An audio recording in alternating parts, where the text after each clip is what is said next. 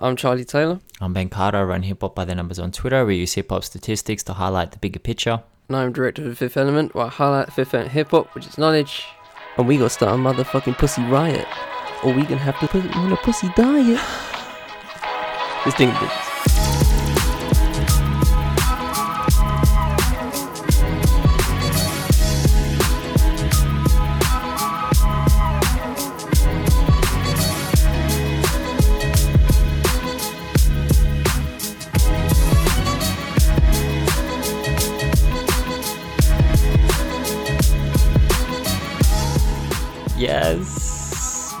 Yes. I love you, Janelle. I love you so much.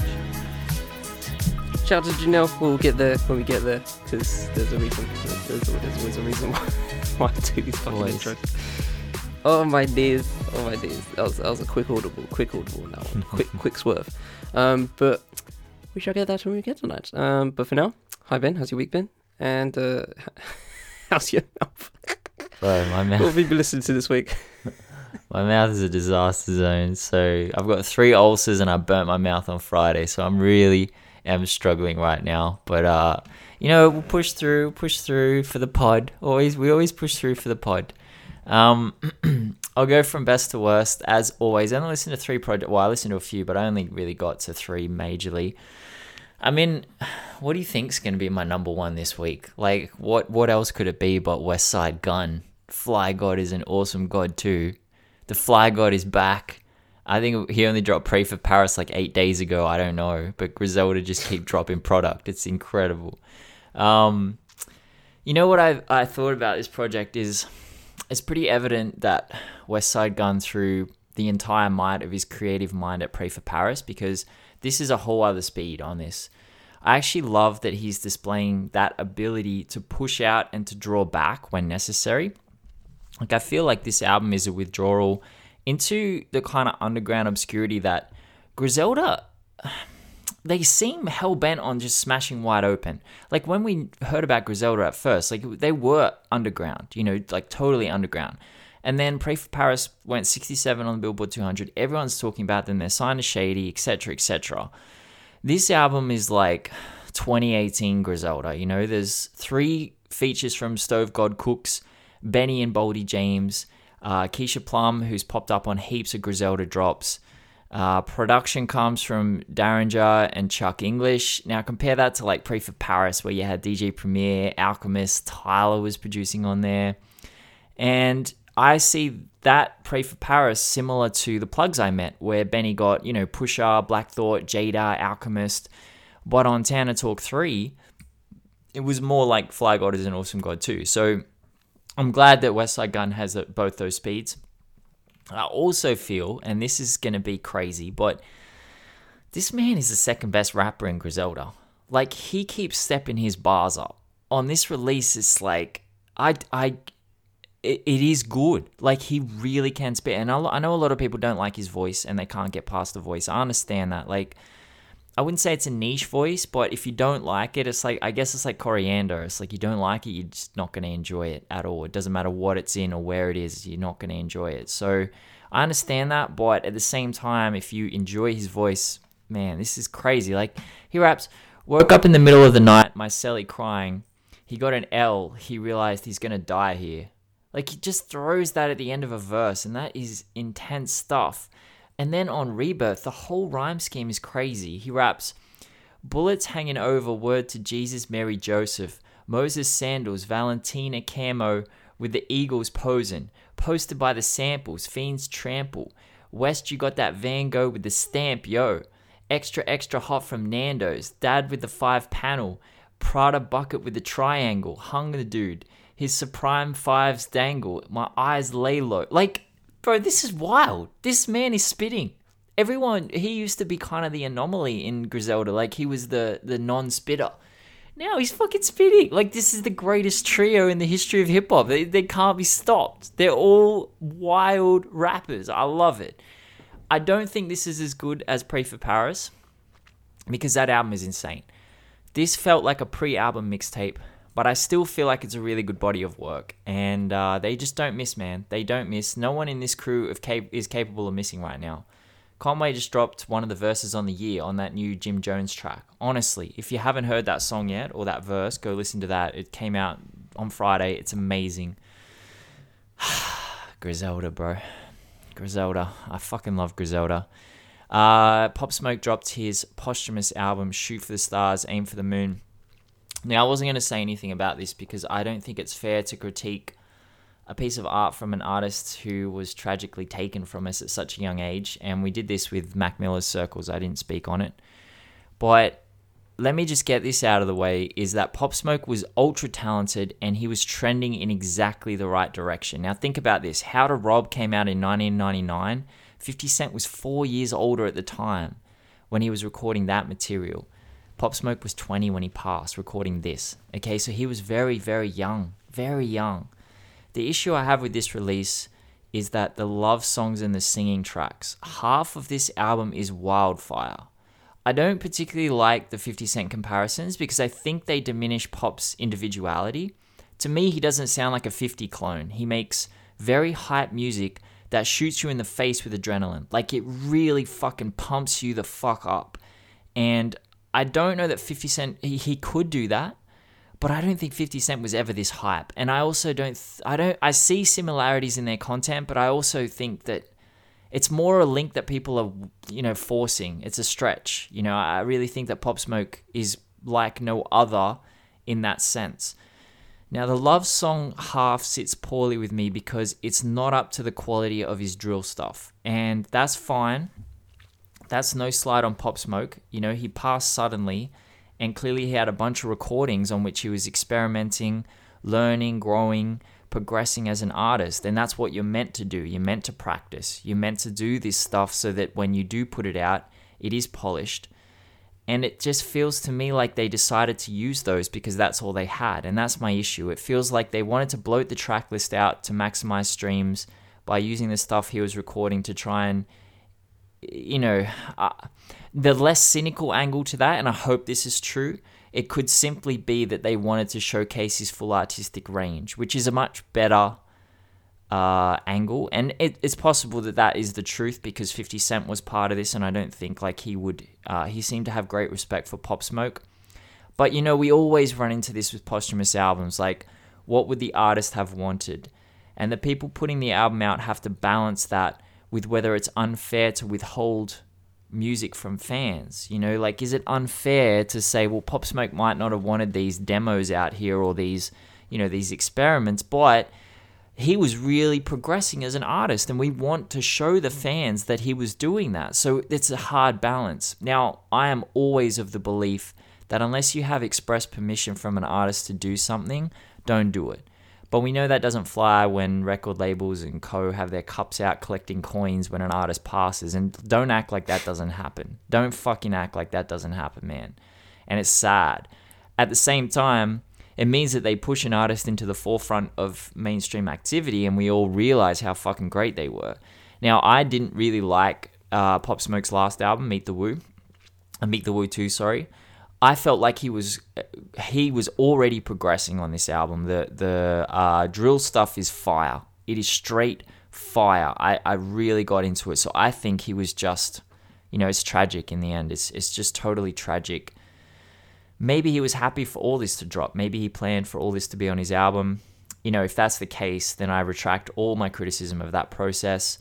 I'm just happy to see the reception this album is getting. And rest in peace to Pop Smoke. And if you haven't listened to it and you don't think that Pop Smoke's in your lane, just go check it out. Give it a spin. See what he's genuinely. He was very talented. So rest in peace to Pop Smoke. Finally, Gucci Mane, the So Icy Summer. Now, Gucci Mane shouted me out explicitly on Everyday Struggle. He said hip-hop numbers. He spoke about me for like 90 seconds, 2 minutes. So everything Gucci drops from now on is an instant classic. And I love you, Gucci. And So Icy might be the album of the century. It's just a great project. This is a great artist. This is one of the greatest artists in the history of hip-hop, maybe music. Gucci Mane. Great art. Go listen to that. Stream that. Stream that while you're asleep. Put it on and mute it so that he gets his streams up. Shout out to Gucci Mane. I love you. That's all I can say about that. Just a classic album. Anyway, what about yourself, Charlie? what satire that was. Oh my gosh. Oh, you told me I had to step it up, so Outstanding. Okay. Alright, I started with Dirty Needles, Cathartic. This guy, I discovered, I don't know where I discovered him, but I discovered him last year. He dropped this EP called Paradise, and it was so fucking clean. Like, dude had absolute bars, funny ones at that sometimes. It was just a real fun listen to from start to finish. It was one of my EPs of the year last year. And he dropped this album, Cathartic, which the first 4 tracks like start off with just like, you'd think it would just be a beats and bars album, one of those kind of things where it's just like a guy just showing his skills as a lyricist in that sense. But then you get to Nintendo 64 and the 4 tracks after it, and the whole album just like explodes like a big bang kind of thing, because Nintendo 64 is this epic storytelling just about his growing up. Shattered is just like about shattered dreams and having to be a dad when he's not ready to be a dad, and I guess a somber and the awakening and making it, which is just like fuck, it just suddenly, the album just suddenly just, it's like you're walking and then you just suddenly fall into a pit. It's like that. You just, suddenly there's depth. It's just like, okay, where did this come from? But Nintendo 64 is absolutely a freaking boss. Like, from a storytelling perspective, it's just so vivid. You see it as soon as he's saying it. It's so nice. And the last track, Barber Soul, as well, is clean. It's just just 3 dudes just trading bars. So that's all good from the hip hop front. Next was a completely different EP here called Antilopa Tour Beats Volume 1. Shout out to International Anthem on this one, obviously the label. And this is some interesting music. I can't really explain it. Well, I will say, and I'll just read from their Bandcamp description because it's the only way I can explain it in terms of how it sounds, right? So rolled into the studio loaded with acoustic drums, electronic triggers, modular FX unit, synths, sequencers, and a myriad of processors, trumpet, synths, delay looper pedal, auxiliary percussion, and a Roland TR-08 drum machine. So try and imagine all that and slap that into 4 tracks, 20, and the whole thing's about 20 minutes long. It's absolutely crazy. Like, it's like organized chaos. Electronic organized chaos. It's so freaky. But then like comes this trumpet and like it just sits nicely on everything for some reason. I can't fathom it, bro. It's such a weird listen. But if you want to challenge yourself, go peep that. Go peep that. So it's super. It's just super weird. Spitzwell and Boog Brown, Summer Days Volume 1. This is one of my favorite EPs of the year. Saying it now. But unfortunately, it's one of those ones where I wish I had more. Like, it only happened, I think it only goes down for about 15, 18 minutes, something like that. And the intro and the outro is just basically just people voicemailing Boog Brown just going like, the intro is just like people going like, yeah, you need to kill on your next one, and then the outro is like, well, you didn't have to come that hard, kind of thing. But the tracks in between those are absolutely just so clean, like just some nice jazz hip hop. Spitzwell, some nice production. What was the track I put in my regular rotation? Need to look that up right quick because it's so clean. The Seed, which has the same sample. I forget the sample. I should have looked it up beforehand, but you know what I'm talking about when you listen to the Far Side's Running. It's the exact same sample, and Spitzwell flips that very nicely. And Boog Brown's just like, I listened to her, I think around this time last year, and I really enjoyed just how she, just her vocal presence. It's very calm, near spoken word kind of calm. It's I don't know. It's so natural. It's such a natural delivery. It's just like there's no struggle in it. There's no like, trying to just losing breath or whatever. It's just super calm. She's getting the bars out, and it's just so nice to listen to. It's such a nice listen. So shout out to Boog Brown as Spitzwell on that. Rachel Huggins, Keep Dreaming EP. Shout out to her younger sister, Rebecca, who is Illustrate, who's just a black-owned business that I really respect. And she obviously, as family, put her sister's EP, just plastered that over her story, and I just thought, why not? And I really enjoyed it. It's very smooth, soulful. Some tracks have like some synths here, some bit of throwback feel. But her voice is just nice. It's so velvety. Songwriting's clean. Solid listen throughout. So shout out to Rachel Huggins on that one. Another one. There's a lot of women this week. I'm very, very happy about that. Cleo Sol, Rose in the Dark. I haven't heard much Cleo Sol. Like the main reason I've heard of her was off Lil Sims' single "Selfish," and she slapped on that. Just such a airy voice, and you basically get a whole album of that. So if you've heard Cleo Sol before, just that airy delivery. Kind of like Georgia Smith, but more airy. Like if you can get more airy like that, in that sense. Very minimalist production, very soft listen, very calm. So it's like floating in water for sure. I just dropped my tennis ball. And lastly, Deny More, Modern Dread. This is crazy. I kind of liken this to Moses Sumney's album.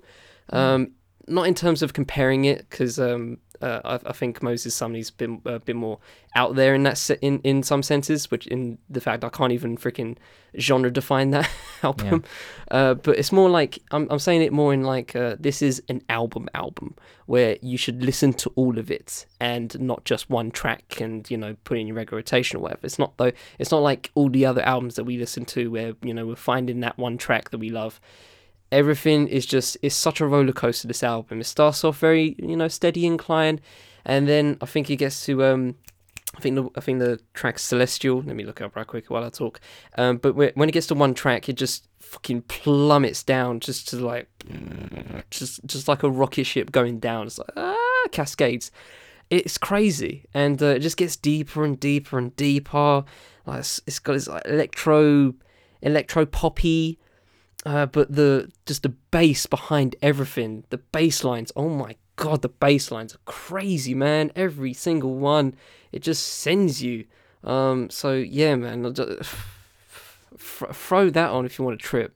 If you want a real roller coaster, it is so enjoyable. Honestly, it's absolutely crazy. And shout out to Deny More, and we shall get into topic of this episode, which is the second volume of our DITE bias. So we just had some, obviously, just like if you didn't listen to the last one, go listen to the last one, where I obviously explained the reason for this episode and what it's about. But for now, I'll just say that, just small, low-key existential topics that we wanted to get through, just let out and talk about with just in a small space, not dedicating a whole episode to it, just a few topics here and there, a little bit existential, a little bit broad, so that we can't really condense down, so we just wanted to touch upon them. So but yeah, with that said, we'll start with obviously Ben, wherever you want to go, and let's get into it. I'm trying to find the original tweet that brought it up. So someone wrote, by the way, hip-hop is not all about rap music. There's so many different elements in it. Music, graffiti, knowledge, dancing, DJing. Then they tagged me and said that I don't cover the other four elements. I only cover music. I don't cover graffiti, knowledge, dancing, and DJing, which is a bit silly because I do cover knowledge. But and Charlie and I were going back and forth with this person, and it kind of eventuated that we couldn't really have a discussion with them. But I thought it would be very interesting for us to discuss on this particular podcast, on this particular thing. Now, this is quite an in-depth thing. I don't want to get super in-depth. But as, you may not know, and I spoke to my friend about this last night, and I told them what I was doing. And they said there are 5 elements to hip-hop. And I'm like, yeah. I mean, there are universally 4. That was what Fab Five Freddy originally coined. He was kind of the one who pushed this idea that rapping, DJing, breakdancing, and graffiti were all part of hip-hop culture. Now, I also think it's fair to include knowledge in that group. So, and obviously, Charlie's entire branding around the 5th element is the 5th element of hip-hop is knowledge. Now, let's have a quick look at this, because I think firstly what it is important to remember is that hip-hop is not just a musical genre, it is a culture, and that's what a lot of people get confused with, why these things would be included. And we've spoken about this ad nauseum on this podcast, so if you really need that conversation, then DM me and I can send you links to when we've spoken about it. Now, breakdancing, I want to talk on that first. It's only natural that a form of dance would come from hip-hop, because the whole ethos of the musical angle was having fun at block parties when it originally began. 1973, these block parties that DJ Kool Herc was throwing. Dancing is a natural part of that. It began at the very beginning. And this specific style of dancing, which is inherent to hip-hop, it's said to borrow widely from a variety of sources. The Charleston, the Lindy Hop, James Brown, huge influence. But the aim is to improvise, as it is with hip-hop in general. Improvisation and thinking on the fly creates that extra element of difficulty, and it elevates the geniuses within the culture and the genre. The history of dancing throughout hip-hop can be traced all the way up to the present day. We're looking at TikTok memes now. People are creating entire songs for dancing.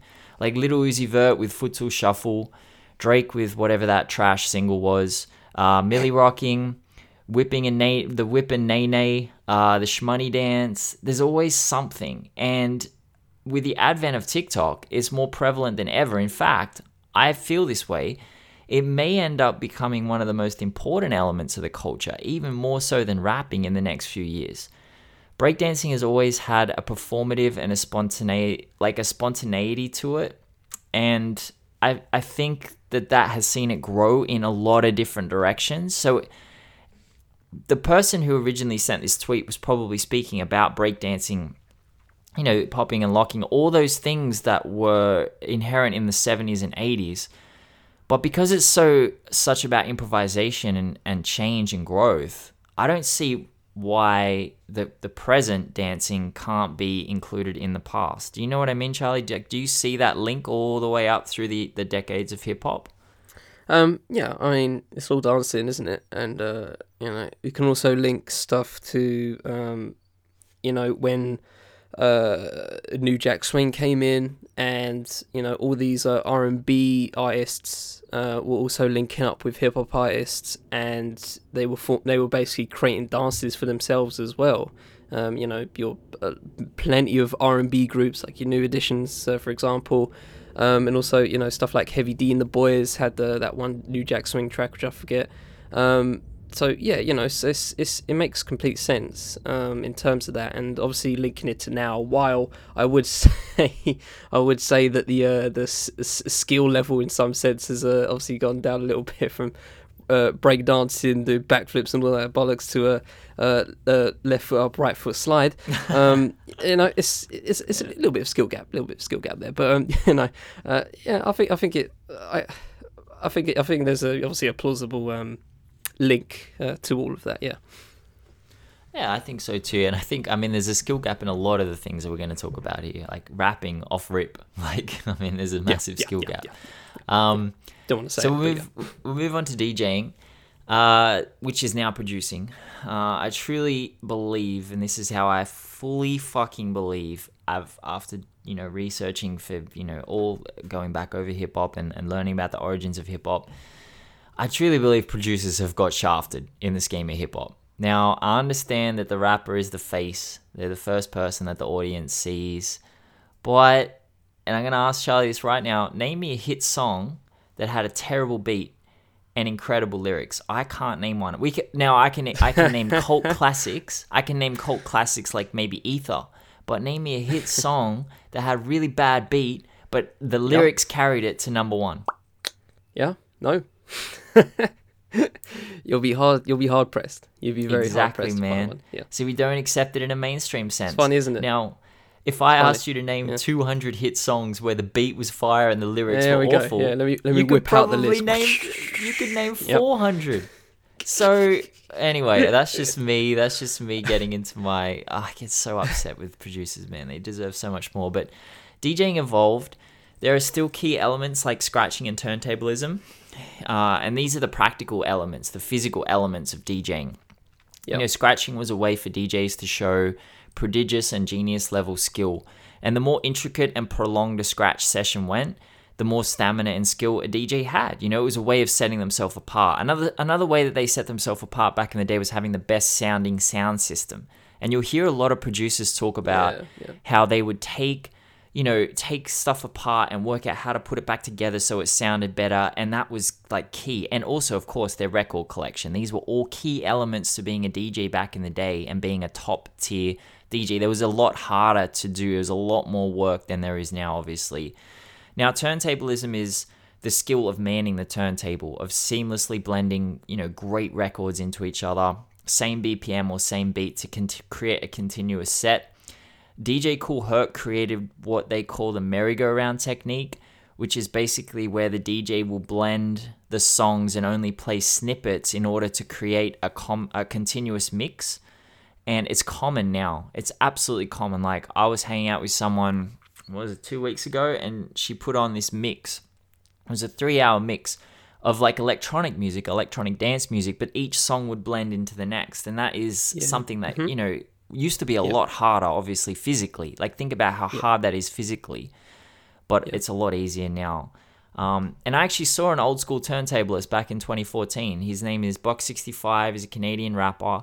All he had on stage was turntable, a mic, and his lyrics. And he would scratch for long periods of time, like 15 minutes. And I will admit that scratching is really not my favorite part of the culture or the genre. Like, I really don't.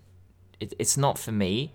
So I got a little bit bored. But holy shit, could I see the skill that was going into those elements. So I still think that is definitely a part of hip-hop up to this day.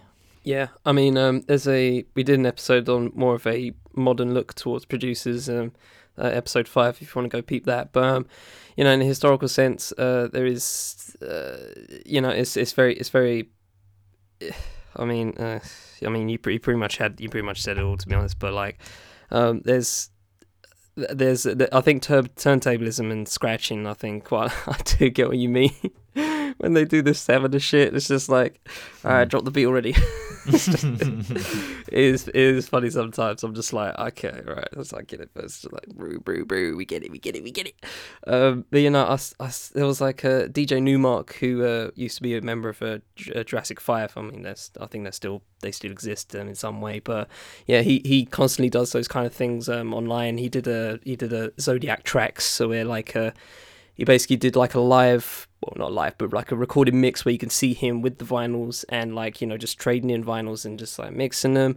And the Zodiac part was based on people who were born in that, particular astrology sign. And it was like, it wasn't just hip hop artists as well. It was just like, like throwback, like Motown, or as far back as you possibly could. And it was just fascinating looking at that kind of stuff. I really enjoy that kind of stuff. And yeah, man, it's like, I mean, like you said at the start, like, name a track where the beat doesn't knock, and you like it. I mean, it's such a foundational thing we take for granted, clearly. So, I mean, yeah, but it's an important element. And one thing I wanted to get to in terms of like when you're talking about people breaking up stuff, I found that very fascinating and something I always try and think about, especially when like people like Q-Tip mentioned in lyrics. He's like, I think it's in Award Tour where he goes, I learned to make mics in my workshop class. And that's that kind of dedication to the craft in a technical sense is very underrated. And I do wonder where if that knowledge has even does even get passed down in that sense, or is it always just left to you have to learn it for yourself kind of thing? Because I mean, probably it's one of those things that someone could teach you, but you need to do that in your own time. Like, go buy something and just like tear it apart, that kind of thing. But there's a science to it, I'd like to say as well. So yeah, man, so DJing's fire. Like, just shout to like people like DJ Lord and them, man. That's so fire. It's absolutely crazy seeing that shit on live. It's crazy.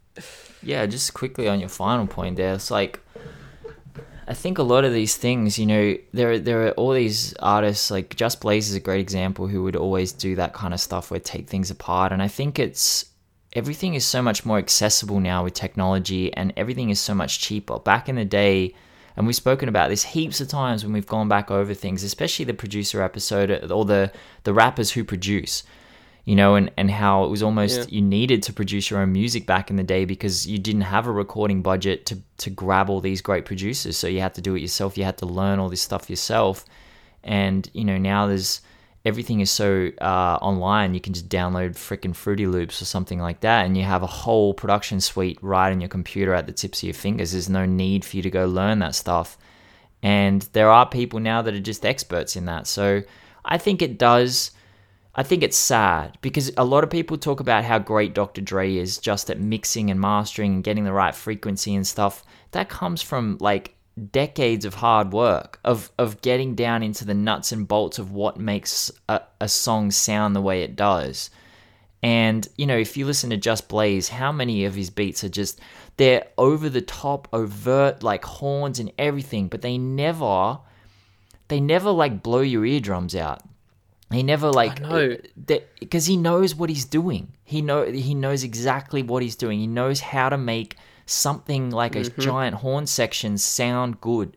And he's done that by just working really hard on the physical angle of producing. And I do worry that that's going to get lost. You know, I do worry about that. I hear that now sometimes where like I listen to a track and I really enjoy it. Like I really love it. But there's always like a hi-hat where it just hits too hard and you have to lower the volume down a notch. And that kind of destroys your experience just a little bit. It just sucks the life out of it just a little bit, knowing that you have to turn it down just a notch, just so that hi-hat doesn't like flick you in the ear. It's so annoying. Yeah. Oh, I hate it, but you know, it's like I said, it's taken for granted. So you know, like most of this stuff, but you know, it's what it is. It's a bit too deep. Yeah. All right, we'll talk about graffiti because this is gonna be the interesting one. Now, purists do call this writing, but I'd like to keep calling it graffiti. I don't want to mean any disrespect, but I don't want confusion with like actual writing lyrics down and poetry. Now, graffiti has been around since humans began to draw. You know, it's not a new thing or something that began when hip-hop began. It predates hip-hop by a huge margin. And it wasn't really until the late 70s, early 80s that it was tied to the music genre and the culture. Graffiti, you know, it's the element that's spoken of the least in hip-hop culture for the past, say, 25 years. But I would like to draw some lines, and which is a bit of a bar there, draw some lines, but into the present day. Because graffiti predates hip-hop, which is obviously just common sense, it had to be linked to hip-hop. Now, I read a really well-sourced article that spoke of Henry Chalfant. I'm not sure how to pronounce his name. I apologize if I'm butchering that. He's a photographer who brought together a performance that paired graffiti, breakdancing, and the breakdancing came via Rocksteady Crew and Fab Five Freddy, and the rap came from Ramelzi. Now, that was one part of the link between graffiti and hip-hop. Like, that was one of the first times that it was brought together all as a collective. There was a graffiti artist called Phase 2, and some say one of the most influential artists in the field. And they relay a story from 1982 in which there was a rap tour which went to London and Paris and showcased all three, breakdancing, rapping, and graffiti together. By this time, graffiti had become kind of a staple in rap videos and album art. And then, of course, Fab Five Freddy, who came up with his elements of hip-hop. Now, he said he came up with the idea in 1978 to combine all the elements together because they all had the same vibe, energy, and had similar origin stories, and to him it just makes sense. Now, we could argue that graffiti was another expression of physical art, and that has evolved into many facets of hip-hop culture, notably fashion. And of course, you'd be remiss to mention hip-hop without fashion.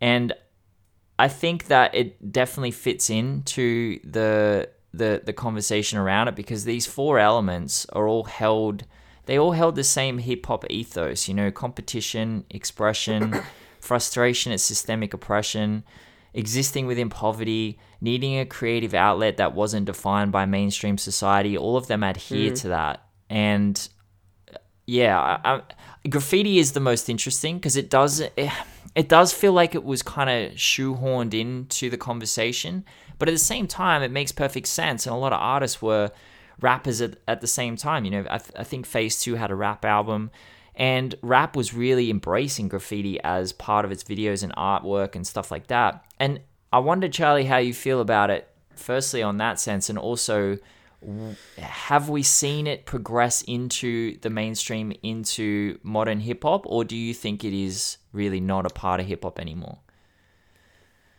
I feel like overall it's very I think it's considered more of a throwback thing, when like you see just thinking about like when you're talking about fashion, I was thinking about the recent music video by Normani Motivation, and she had this she had like 1999 like on her waist, like on the skirt she was wearing, and you know, it was in like a bubblegummy graffiti kind of style.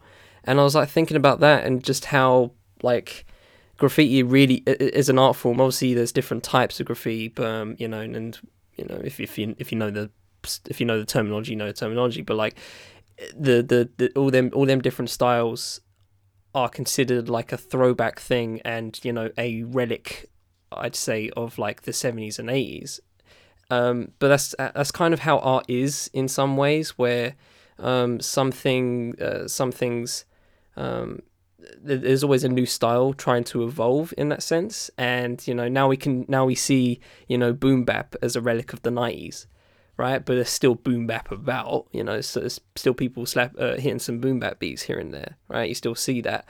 So it's interesting. I think I see it in that case, in the same way you see boom bap, in the same way you see a certain type of jazz, or a type of R&B music. Like when I say 90s R&B, you know what I'm talking about. Like if I say 2010s R&B, you know what I'm talking about. You just know it initially just by, you know, just thinking of the sounds, or just the artists that you think of. What was your first question again? Do you see that link to hip hop? Like, do you feel like it is genuinely linked to hip hop? Yeah, I'd say it is. In the 70s and 80s, it definitely was. After that, it kind of, I guess, fizzled out, I guess, in terms of going up along with the music that was obviously coming up in that sense, in terms of becoming mainstream. In one of the tweets that you know, that came out of this, I mentioned that graffiti didn't really get a chance, especially in the art world, to gain that mainstream appeal, apart from, you know, literally a couple of people like Banksy or Shepard Fairey, Obey Shepard Fairey. Like, you know what I'm talking about when I mention those people, right? But do we see him as graffiti artists? Is that the first word that comes to your mind? Like graffiti, is that the first word that comes to your mind? It may be the first, but it also may be the fifth.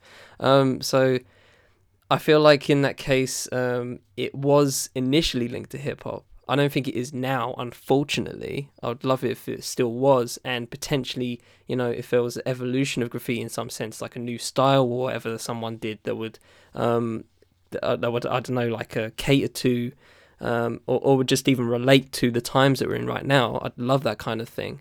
For some, I don't know, visionary person just to create some boss canvases in terms of that, or do it in the throwback way and do on some buildings, you know. But yeah, I just think it's unfortunately a relic in the same ways as we think of certain sounds in certain types of music. So yeah, it is what it is on that front. Okay, do you want to speak on knowledge, because this is your element? Cracks fingers. I think I wrote an article a year or so ago.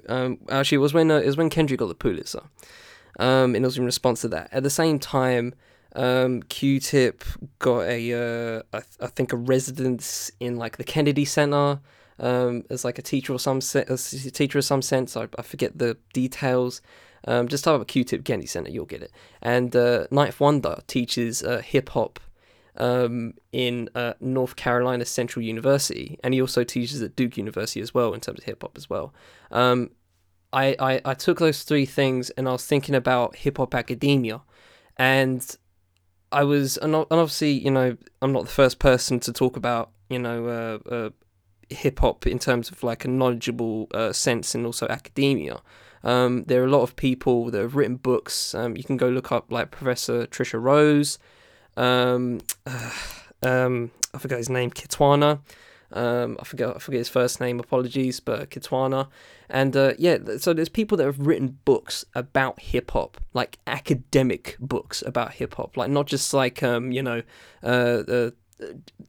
the Jay-Z book that Michael Eric Dyson did, Decoded. Like you know, that's in the realm. It's not like fully academic, but it's in the realm. Respect to Michael Eric Dyson, he's a G. But yeah, there's hip hop books, but then there's hip hop academia, and I feel like when it comes to hip hop knowledge, and when I say that, I'm talking about just in terms of you know, from the lowest of it, in terms of, you know, when I talk about exploring your horizons, which I will kind of touch on in another topic of this episode, and you know, just discovering stuff, I consider that obviously knowledge seeking, and not just listening to the same 5 artists that you've had for 10 years, but it also gets higher than that, into stuff like hip hop academia, and getting to new heights in that fashion, and talking about hip hop in a larger sense, talking about it from a societal perspective, linking it to certain things, how we respond to hip hop as a culture, stuff like that. It really can. There's levels to hip hop knowledge that I still don't have the time to fathom right now, but I acknowledge they're there, and at some point I want to personally get to those kind of levels, and you know, there are people that can be generally called hip hop scholars. You know, Dart Adams, for example, I generally think is a hip hop scholar. Najee Has is stupid. The way he presents those can be very condescending, and in that case, I kind of see it in terms of how you know, not even scientists, but you know how we see how some people see scientists as, you know, oh, stop talking down on me, you know, I know what I know for myself, but you don't, you just hate being talked down to, and sometimes you just need that, but there's also some people that make the effort to make it accessible, and you know, Dart Adams sometimes struggles to do that, and that's his prerogative. That's how he wants to do it, and that's fine. You know, if you can't get on his level, you can't get on his level. You're gonna have to find it some other way. But for me personally, I value it, and I, you know, in terms of doing this podcast and also what's good, you know, that's my way of doing things, I guess, in some way, my little way of doing it, of trying to give knowledge through my own personal learning, as well as you know, stuff that I can just game that I can put people onto, whether it be recommending a certain artist to somebody that they haven't heard yet or something like that. So yeah, I personally add knowledge, obviously, as the fifth element of it. Some people don't. Some people in hip hop circles still don't even add it. They still just call it the 4 elements in hip hop. Even the recent US Postal Service created 4 stamps for hip hop, and there wasn't a knowledge one, which I was kind of disappointed about. But it is what it is, and but I you know, regardless if whether it gets acknowledged or not by even people that have been in hip hop for, you know, since the beginning, it's still there, and it's still relevant in some way, and you know, it's all about bringing that kind of stuff to light. And you know, it's kind of why I get pissed off at some conversations we have in hip hop circles, where I'm just like, are we seriously talking about this kind of thing right now?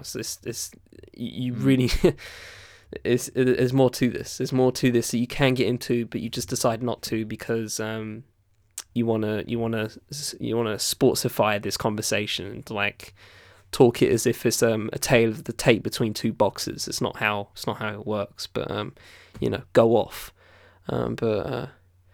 Yeah, that's my knowledge to a degree. That's well said. That actually gets into perfectly, and I'm not going to say much on it because I think you said pretty much everything. I was talking to a friend last night. We were talking about the 5 elements, and I was explaining, you know, what they were, because they said, "Oh, I didn't know that there was such depth to hip hop." I'm like, yeah, there is. And I just wrote I wrote the 4, and then they said, what about knowledge? And I said, knowledge is an innate part of hip-hop. It has to be there. Without it, hip-hop doesn't exist, because it's a culture, and a culture has a history. And to understand history, you need knowledge of it. So to be a true part of hip-hop culture, you need knowledge. And that's all I wrote. And I really think that is the truth. A lot of people speak about the knowledge aspect of hip-hop in, self-knowledge and knowledge of self that helps you to progress. But I think the problem that we have so many times is people just don't want to educate themselves. And that's why we struggle with these conversations with people where they, as you said, they want to turn it into a cookie cutter discussion and a surface level discussion when there's so much more depth to it. My friend was telling me about, this is just an example. My friend was telling me about, she was watching Candace Owens being was critical of people idolizing George Floyd and saying, well, he sold drugs, you can't idolize that man. It's like it's like a super duper surface level discussion. It's like, this man did something wrong, I'm not going to worry about anything else except for that one action, that one thing that they've done right now at this very moment, and I'm going to judge their entire history and their entire persona and everything about them off that one thing. And a lot of people do it with hip-hop, and it's why I got so riled up last week about the Black Eyed Peas, is because you can grab, like, a lot of people will do this, they don't want to put the time in to go and learn history. They will grab one thing and say, this is indicative of the entire genre, and they're not going to do any research. It's not fair. And that's just, Yep. So knowledge is key, man. Knowledge is everything. And I think it is an element. It has to be an element of hip-hop, because if it is a culture, which we talk about, you need knowledge to continue a culture. You can't just start from 2020 and then continue the culture onwards from there. That's not how it works. You need to go back in time. You need to understand where it came from, and that's knowledge. So, I think it's a huge part of hip-hop.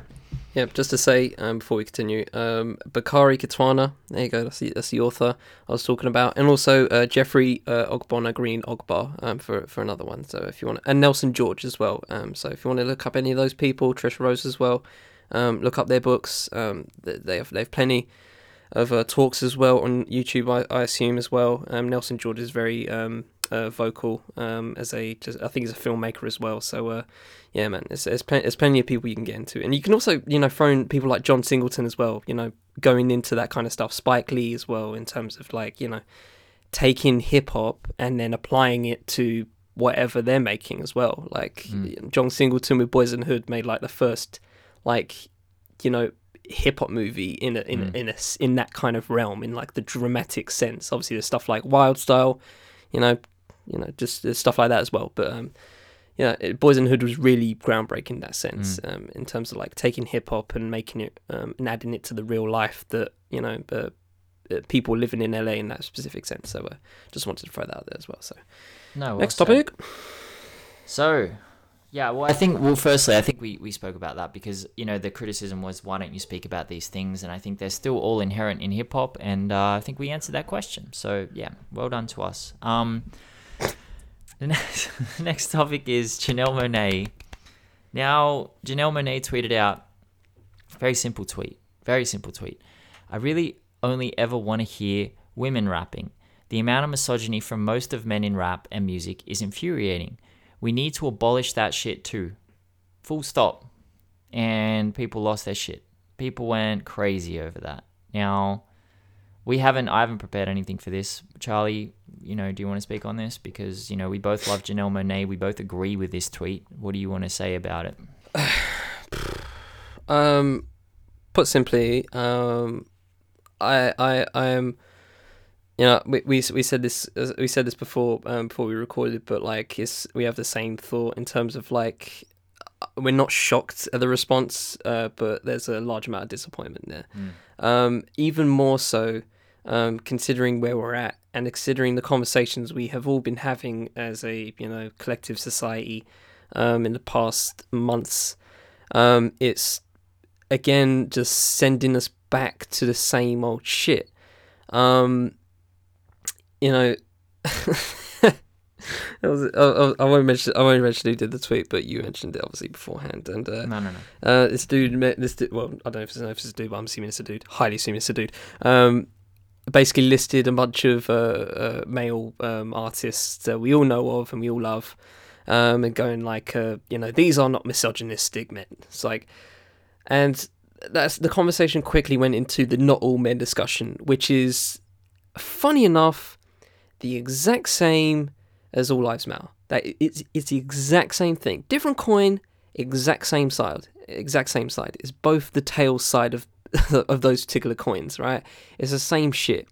Saying not all men is basically you just vocally saying, I don't care what she's saying, I'm not that person, so therefore everything's fine. It doesn't make sense. It doesn't add to the conversation. You're basically just wasting words. You're wasting your time even saying it. You're wasting my time with me reading your bullshit, right? If you don't respect what Janelle Monáe is saying, and this is another thing, right? I highly doubt that most of these dudes that are responding on Twitter have even listened to a Janelle Monáe album. I highly doubt. I guarantee you at least 75% of them haven't listened to a Janelle Monáe album fully. I find it so funny of how you guys can just have this opinion, because you've seen it before and you know where you stand on it, and you just won't look at the person who's talking about it, a Janelle Monáe who has been fucking vocal about this from literally day one. Ever since she got into the game, she has been this person of female empowerment. And another thing, and I'm jumping several things here just because I'm freeballing it. She said that's what she's gonna do. This ain't a widespread declaration that all men can't make music anymore. I don't understand why men get pissed off at these kind of conversations, right? If you don't want to fathom her words, or even respond to them in a positive manner, fine, go listen to whoever you want to listen to, right? And I don't even want to name artists because that's just too easy. It's like, we know who we're talking. You know who we're talking about, right? You go listen to some songs that you listen to. You know exactly what we're talking about, right? So if you don't want to, don't. As simple as don't. And I saw another tweet which is half related to this, but I found it so interesting, where I'm paraphrasing, but it was like, you lot love to get on Megan Thee Stallion, and I still don't know how to say her name, but Saweetie, men love to shit on them because they talk about hood shit, but they go to college, or they have been to college, but then nobody talks about Rick Ross anymore. And you know me, bro, I talk about Rick Ross whenever I fucking can. I mention that shit at every fucking moment. The dude's a fed, alright? Stop it.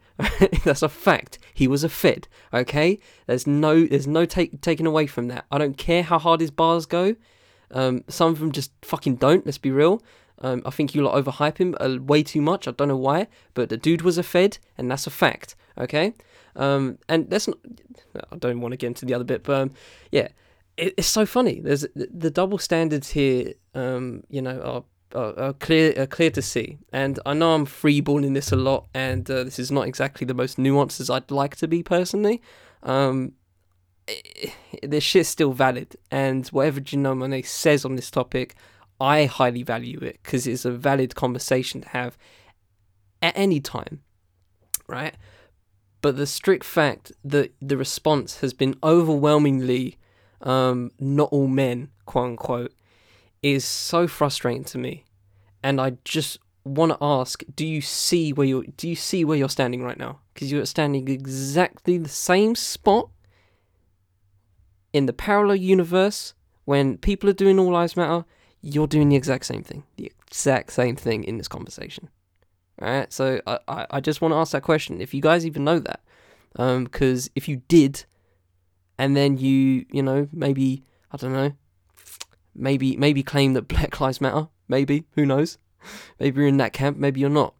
But if you are, but you're still shitting on Janelle Monáe for speaking what is facts, this is historically accurate in many ways, I just wonder how you can seesaw like this.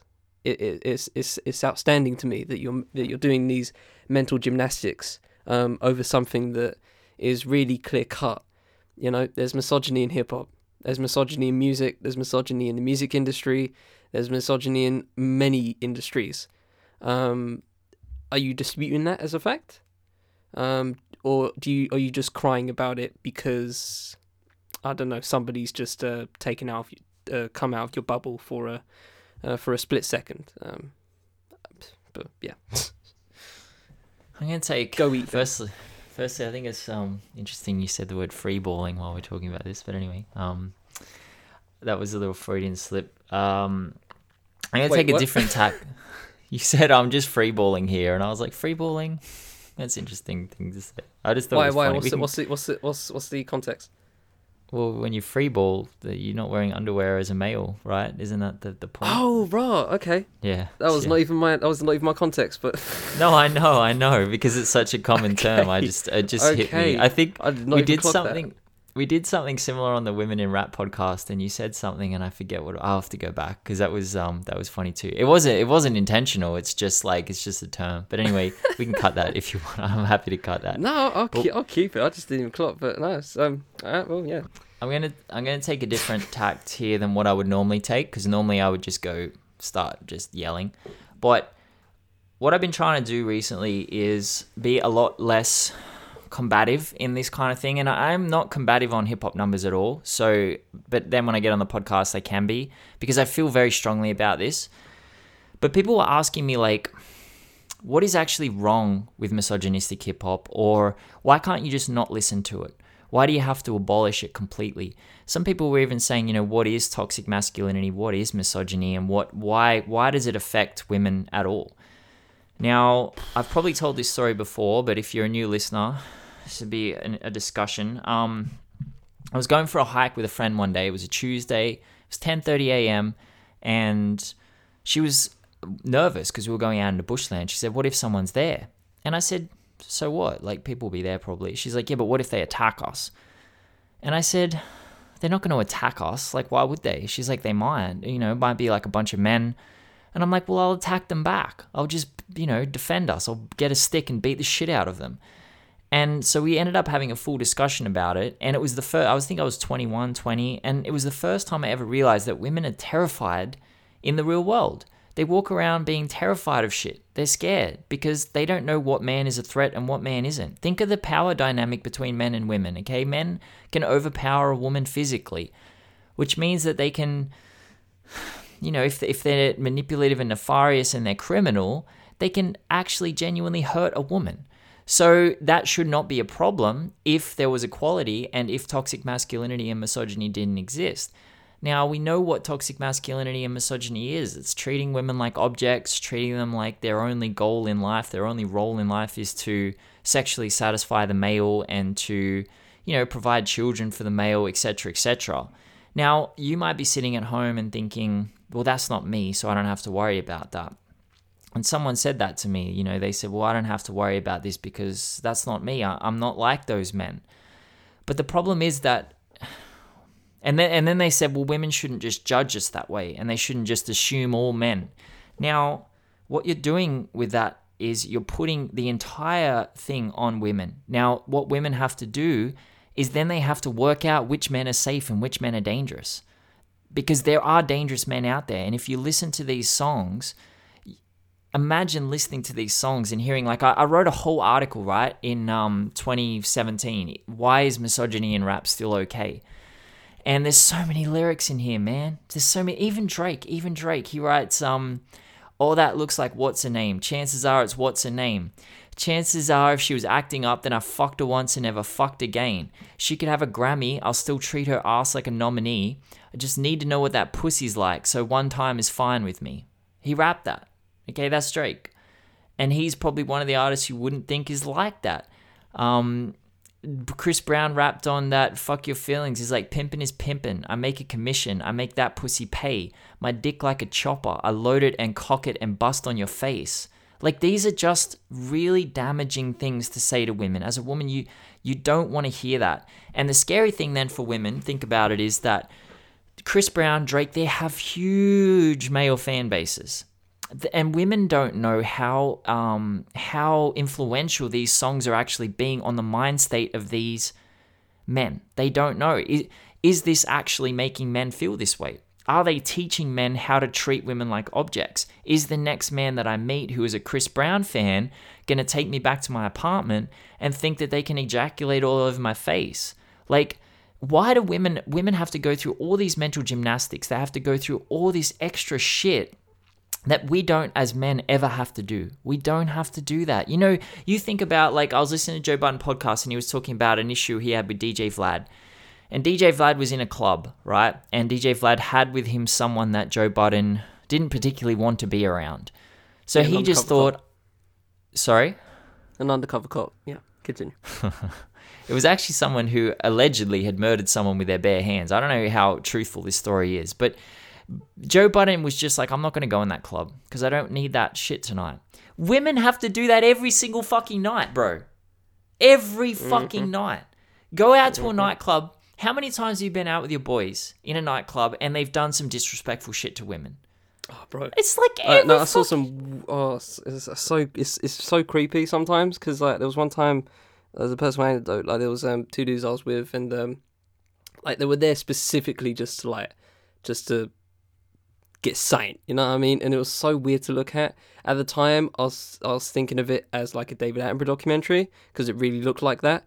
Of just like two males like go to, you know, court a female, but yeah, man, it's like that's with people, you know, with semi good intentions, and they don't like, and I know they don't extend it like that, but there's plenty of dudes that just don't take no for an answer in a club or just in any setting, so yeah, man, continue. And that's dangerous because men do have the physical power in that situation. And so for a woman, they can't just live their life. They can't just go out on dates, or they can't just go for a bushwalk, or they can't just go to the club, or they can't just walk home at 3 a.m. by themselves. We can do that as men. We do all that stuff. You know, I've been in a lot of fights, not a lot, but I've been in a few fights where I've never been sexually assaulted in a fist fight. I've never been like, because I'm a male, like I can defend myself. I'm strong. Like, and I'm not saying women are weak, but men have the physical edge over them. And so this is the problem, man. This is the problem with the whole thing. If we draw it all the way back to where the original point is, what is wrong with these lyrics is that they're fostering an environment where women are scared and they're being treated like objects and they're being treated like really disgustingly and toxically. And now women are looking at these lyrics and being like, is this how men really feel? Because this is the mainstream of hip hop. These are artists like who are at the pinnacle of hip-hop.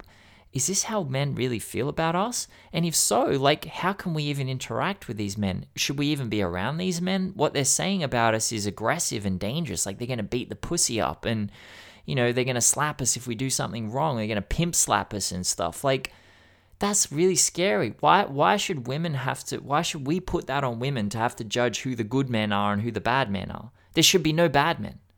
That's not fair. And it's not fair as us as, you know, if we're good men, right? I've never assaulted anyone, but I've certainly contributed to this environment when I was younger before I even knew what was going on. And that's terrible, man. I feel fucking horrific about that. And I'm never going to say, oh, I'm a good man, so, you know, you should just respect me. Like, no, I'm a man. You should be scared of me. Like, that's sad that you should, but I understand. Like, I actually was going on a second date with a girl last year, and I said, do you want to go for a walk, and I'll drive us there? And she was like, no, actually, I would prefer if I drove myself. And I was like, oh, okay. Why? And she's like, because I don't know you. I've only been on one date with you. I'm not getting in the car with you. And I was like, that's fair. Like, I'm not going to assault this woman, and I would never, ever, you know, I hopefully don't give off that vibe. And we actually dated. And she said, no, you definitely don't give off that vibe, but that's just how I feel. I have to protect myself. Why wouldn't we want to make the world safer for women? I don't understand that. Yes, we do need to abolish this misogyny in hip-hop. It is not acceptable. It's not acceptable to talk about women in this way. They're humans. They're your mother. They're your sister. They're your aunt. They're your fucking cousin. They're your best friend. They're your wife. They're your daughter. Don't talk about them in this way, because yes, you may be talking about one, you may say, well, we're talking about one subset of women. Or we're talking about a woman who likes this kind of stuff or fetishes this kind of stuff. Or we're talking, it's completely not real. We're just making up a story, just for entertainment value. But it has value for women. It is actually affecting women. Like, it does damage the well-being of women as a collective, and that's not fair. And I feel like we need to change that. And I really hate these kind of lyrics. And I know that they don't affect everyone who's listening, because they've never affected me personally. All throughout my hip-hop history, I've listened to really, misogynistic rhymes, and they haven't changed my opinion on women. That's not how I feel about women. But that doesn't mean that it's not affecting other people's opinions on women. And that doesn't mean that it's not feeding into this collective. And as we've seen from the response, and Janelle Monáe's tweet basically was, what's the right way to say it? It was a self-fulfilling prophecy. Because she tweeted that out, and she triggered a bunch of men who'd been listening to hip-hop and were like, no, we don't feel that way. Like, that's not fair. Fresh baited it. It's so easy. It was literally like she chucked the hook in the water and everyone fucking grabbed it, man. And it was just proving her point. Every reply proved her point. And that is just so sad, bro. That is so sad. And I respect Janelle Monáe's decision. If she doesn't want to listen to males in rap, man, fuck that. Go for it. You know how many women I've spoken to who, when you tell them that you work in hip-hop, they take a step back and they say, oh, okay. And even when you explain to them that you don't like the misogyny, you don't respect it, you don't interact with it, they still struggle with the fact that you even interact with hip-hop at all. They don't fuck with hip-hop because of and it's not from a couple of artists who are really bad. It's not a couple of men. This is a genuine thing that is part of hip-hop history, and it's still part of it today. I just don't know why. But yeah, I ended up ranting I can answer that question for you. Go. I can answer that question for you. Like, just quickly, like, it's what the industry doesn't mind. Like, they don't mind having that kind of thing, because a majority of hip hop, and obviously in the identity sense, is black, and you see, and you have these artists that, can happily talk about this kind of stuff, and then they go number one and stuff like that, and then people are listening to it. It's the audience question. It's the audience versus label question. Chicken or the egg question that we did. That we've had several times over the past year and a bit. And in a more zoomed out sense, considering that record labels and the audience don't mind these things, clearly they don't mind these things, then why would they stop? And it doesn't affect them because they're not considered part of the hip-hop culture in that sense. We see hip-hop culture as like, the music, the personalities that we see every day. We don't see it as the suits behind everything, making these decisions on the top level. And you can also make a kind of an even wider point about, like, who owns the record labels and who owns the company above that record label, even though they're not into music, but they own the record label. You could do all of that if you really want. I won't, just for time's sake, but it's entirely plausible to do that kind of stuff.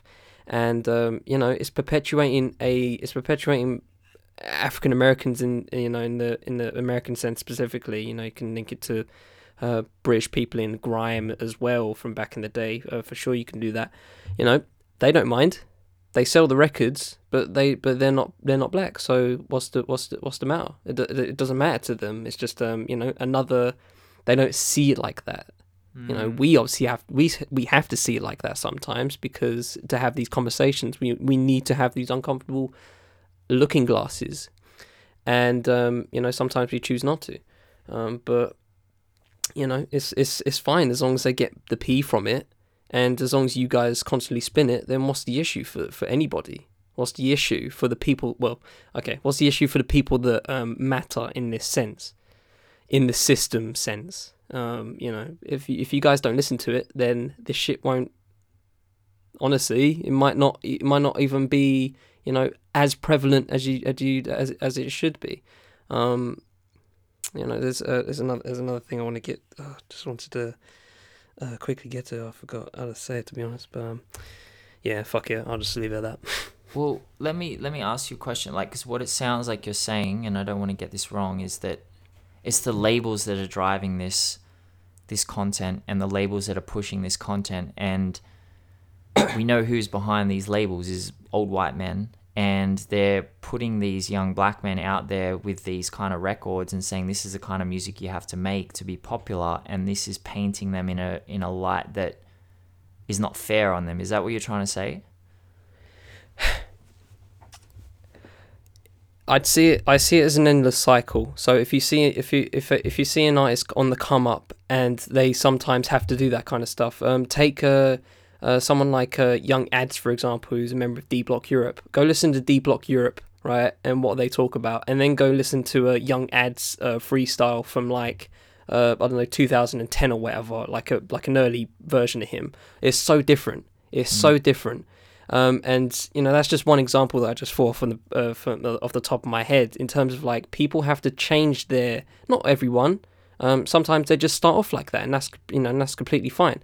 But there are some people that, you know, change their way of doing things just so they can, you know, make it. And compromises have to happen. It happens in a lot of places, not just in music, but, you know, in film and television as well. If you want to get your idea out, you might have to hire this person that you don't want to hire, or you have to have you know, instead of a black lead, you need a white lead. You know, this shit happens. Like, there's an article I read last week on What's Good, where like this writer who had a black show with four black leads had to have a white co-writer. Just had to have a white co-writer. And there was at one point where he said that they wrote a script, put his name on it, and he didn't even know. Like, they sent it to the script editors, and luckily it came back with changes, so we could actually have a look at it. But that shit happens.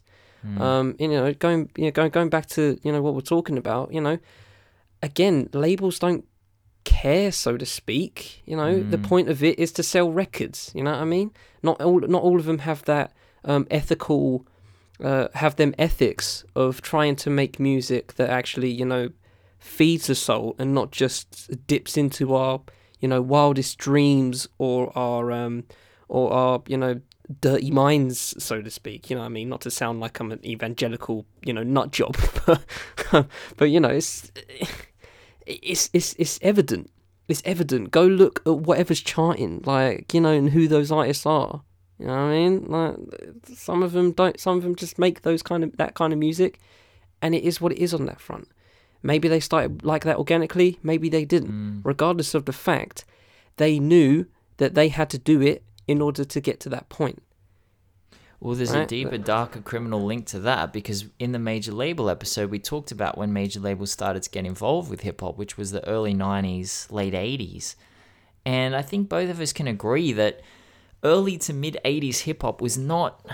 I don't know if this is... I haven't done the research, but it does not feel that misogynistic or toxic. It doesn't feel... If it was feel-good music, it was happy music, it was uplifting music. It wasn't what it became in the 90s. And I feel like there's a direct correlation between when labels got involved and when hip-hop started becoming more popular with mainstream audiences. And I'm going to say this, with white audiences, that is when hip-hop started to become more misogynistic and more toxic in that sense. And I wonder, because I think you're right, I think a lot of criticism from that Janelle Monáe tweet is focused solely on the rapper. But there's there's a huge amount of influence on what that rapper puts out, as you're saying. There's what the audience wants, there's what the label wants, there's, you know, decades of what's charted, decades of the kind of content that people have connected with. So, yeah, that's very interesting. It always interests me that someone like Coda can go nowhere in the industry and yet makes great music, happy music, feel-good music, music that uplifts women. And then, you know, yeah, maybe it is a label thing. Maybe it genuinely is a label thing where, I don't know, it's very hard to draw a full conclusion without doing some sort of empirical research and asking people and doing analysis, but I mean, we could just look at the responses on Twitter and we can kind of see that maybe it isn't the artists that are driving this content. Maybe it is genuinely the audience that drives this content. Look at the way that Future was like uplifted for his toxic masculinity and he's our toxic king and, you know, the toxicity is great and stuff like that.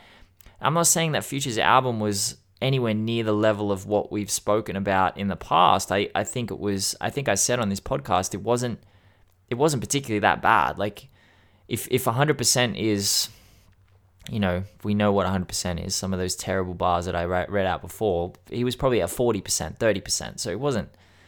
So yeah, maybe it is not, you know, maybe it's not fair for Janelle Monáe then to put it on the artist. I'm not criticizing Janelle Monáe's tweet at all because I agree with her entirely, but maybe it is an audience and label thing more so than an artist, just an individual artist thing. But just to say, like, you know, as a final point, like, you know, you said 30%, but that's still a number. Mm-hmm, mm-hmm. You know what I mean? Like, what is there an acceptable level of misogyny you'd like? Like, you know what I mean? Like, there's that's kind of the point. You know, and I know you did. You know, you mean that like in the genuine sense of like that's fine, but you know. It's still there. It's still a number. And you know, if someone says one wrong thing, then people, or you know, Chris Brown, while his career hasn't dropped, you know, people still reference Rihanna to him plenty of times on social media for that one moment.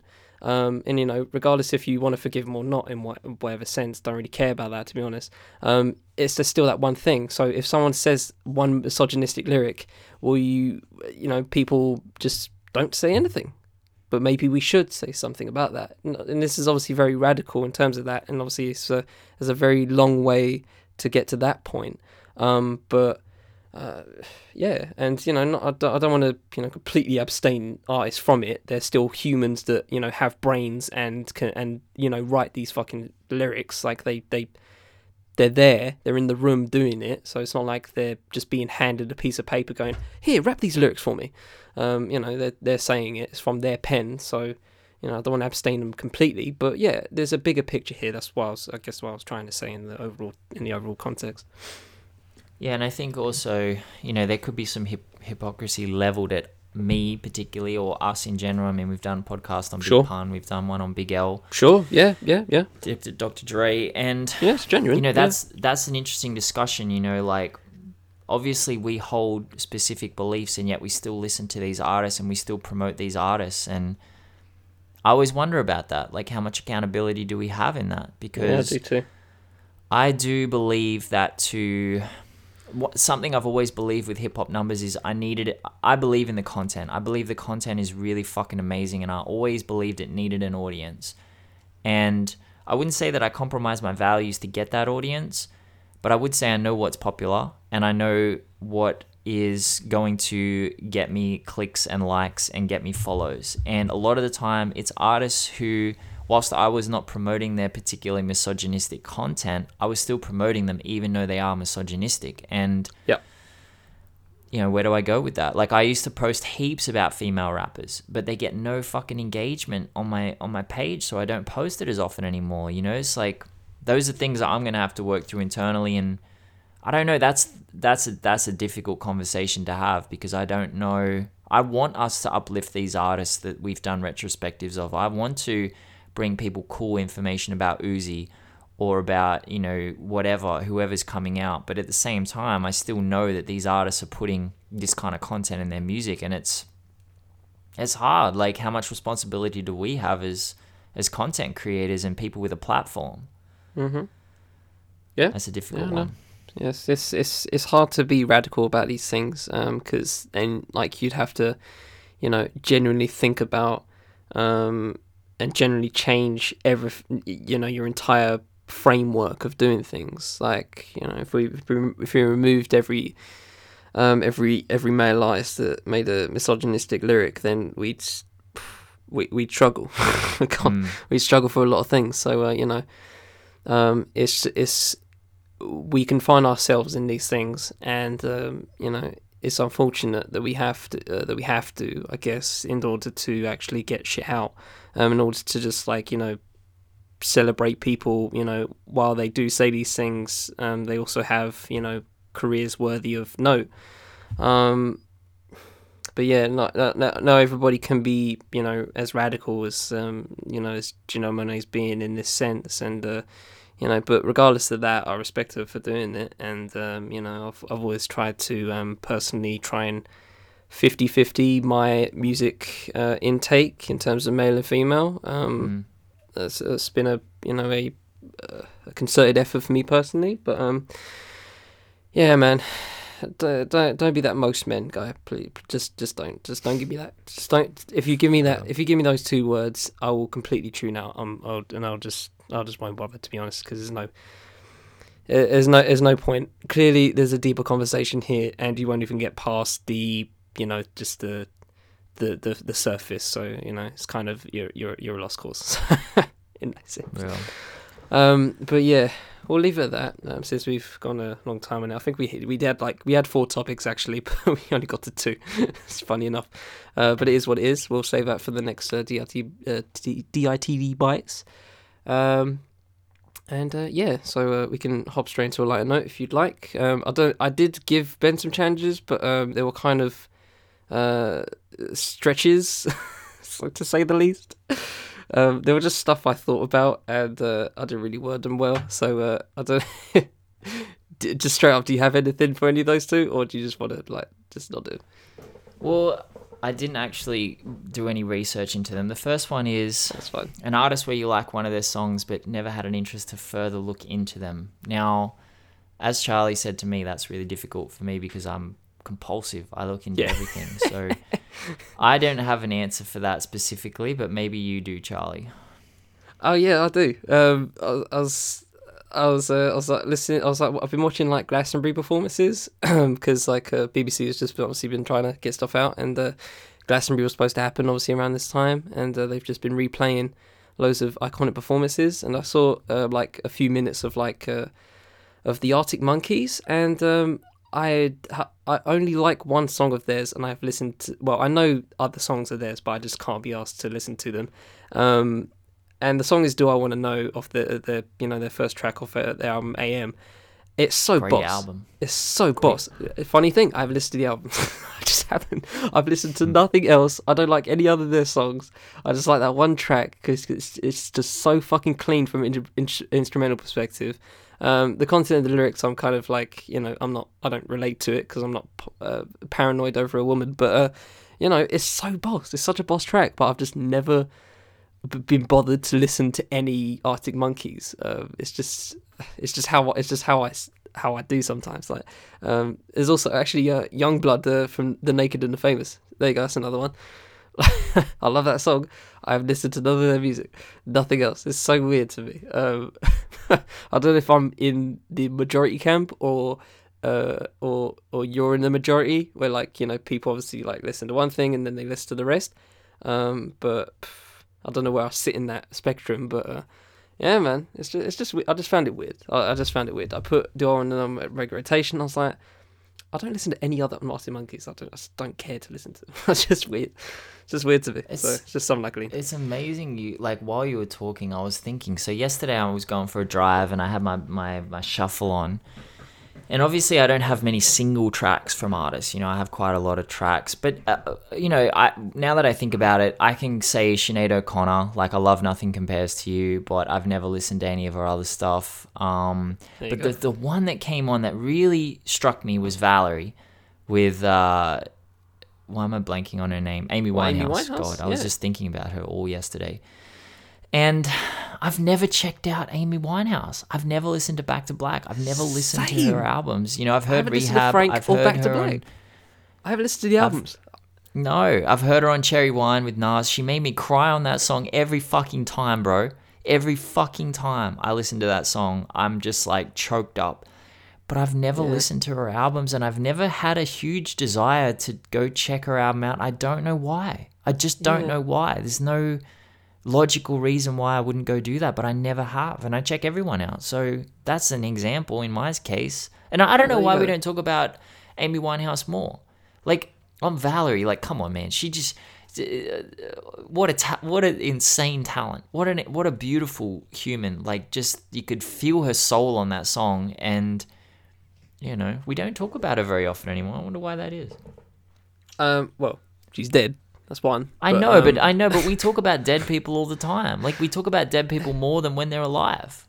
I mean, this is a hip hop podcast as well, so there's that. But yeah, I mean, in general, I guess I guess I know what you're talking about. But yeah, I think she gets shine sometimes in certain cases. Like whenever the documentary Amy comes on TV or whatever, I see people always talking about that. There's people that are genuine fans of her. I think so. So I don't think there's nobody's talking about her like she's completely lost to history. But yeah, it is what it is. I think she's properly rated amongst the posthumous rankings, for crudely said. But yeah. The second one was tough. So Charlie said, and this I think it's pretty clear. I didn't have to do both, but okay. Yeah, we might as well. Fuck it. Think of an iconic moment in music that people always reference, but looking back at it, the moment itself was pretty meh. And I can't think of any. I just can't, off the top of my head, think of any. Like, do you have one in mind? So this was, again, off my Glastonbury exploration. When Jay-Z did Glastonbury. Was it 2008, 2007? Mate, I watched it back. I was like, I mean, the Wonderwall bit was, very funny and, like, obviously a low-key salute / middle finger to Noel Gallagher, who, for, what was it, Liam? I forget which.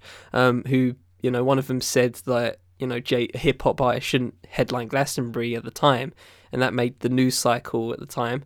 And then Jay-Z came on, played Wonderwall, everyone was like, everyone was jamming to it, and then he came through with 99 Problems. And I was just like watching the rest of the performance, I was like, this ain't it. It's not even that. I don't know. I just didn't rate it as a performance. Like, overall, like, I get I see the moment, and it is a very important moment because people like Stormzy have obviously headlined Glastonbury now. Kanye headlined Glastonbury very famously. So he opened the door to people that go to Glastonbury, which, to be honest, I don't fuck with because I'm not into that kind of festival. That shit just looks so cramped and looks like a sardine tin every time I look at it. Yeah, I just, as a performance, I was just like, overall, like, objectively as a performance, I was like, it's not all that. It's meh. Yeah, that's fair. I think Jay-Z has good performances and meh performances. Like, obviously the B-Sides concert were great. He was actually, I think he did Coachella. That was the one I remember, and it was really good. But yeah, he doesn't always come up with the best one. But yeah, that's a good point. I haven't actually I haven't got an answer to that particular lighter note. I can't really. I was thinking of like big things like 808s or like Kanye versus 50 Cent or like Jay versus Nas or like all these huge things in hip hop history. But they were all pretty epic. I don't know, Control, T-Pab, all these things. Yeah, I can't, like, I lived through them. And oh, there you go. I think that's one. Soulja Boy. What do you mean, Soulja Boy? Well, he's obviously iconic, like, in some sense, but that shit's meh, bro. I'm sorry. That shit doesn't... Oh, no. We're not accepting this. Come on, man. Why? What? No. What? You... No. Do. You... Soulja Boy, you just love saying you, bro. Oh! Nah, man, we're not doing this. You know that Soulja Boy is the youngest person to go number one on the Hip Hop Hot 100. On the Hot 100, youngest hip hop artist. He is the only artist other than Lauryn Hill to self-produce and have no other help whatsoever. And we know what Lauryn Hill's credits look like. Their debut single that goes number one. Yes, so he's historic. But here's the difference. Historic Lauren's music artist. slaps. You... That's the difference, my guy. I acknowledge all of that. Nah. But the problem is, the music sucks. Nah. Bro, you were not around when that song dropped. Obviously, you weren't. So fuck you was. I was in that shit, bro. I was in that shit where everyone in my school was Bluetoothing that shit on their phones. I was there. Trust me. Wild. I was there.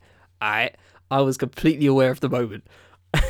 Soldier the Boy moment up itself, in it. Oh, cool. we cracking while we The roll. songs are doo-doo. Kiss Me Through the Phone sucks. I'm sorry, sucks. No. And on that note, we that's agree to disagree. slander. It's not That's standard. a, It's not that's a a hot hot take. take. Get off What me. was the hot It's not a take hot you take. made the other It's not- week that was it's not- it's crazy? not a hot Oh, take. that Paid in Full wasn't that great. This is up there with that. Come on, bro. Bro, you- What is this? What is this? The Get hot off take me, bro. podcast? Why are we going Get down this off path, me. Charlie? Fuck. We Get don't off need to be me. like. We don't need to be this. We are this not way. dumbing down. Bro, this is a light note. We can dumb down. That's the point of it. That's the point of lighter note. So we can dumb it down a bit. All right. We get existential and then we chat shit. All right. That's fair. All right. This is what it is. We'll agree to disagree. And Yeah. on that note, No. ladies and gentlemen, from the Fifth Element Podcast Network, this has been Digging Digits. I'm Richard of the Fifth Element. I've been Ben Carter of Hip Hop Numbers. We hope you've enjoyed this episode. We hope you all have a good week. We shall always try and do the same. But until the next time, take it easy, ladies and gentlemen. All right, peace.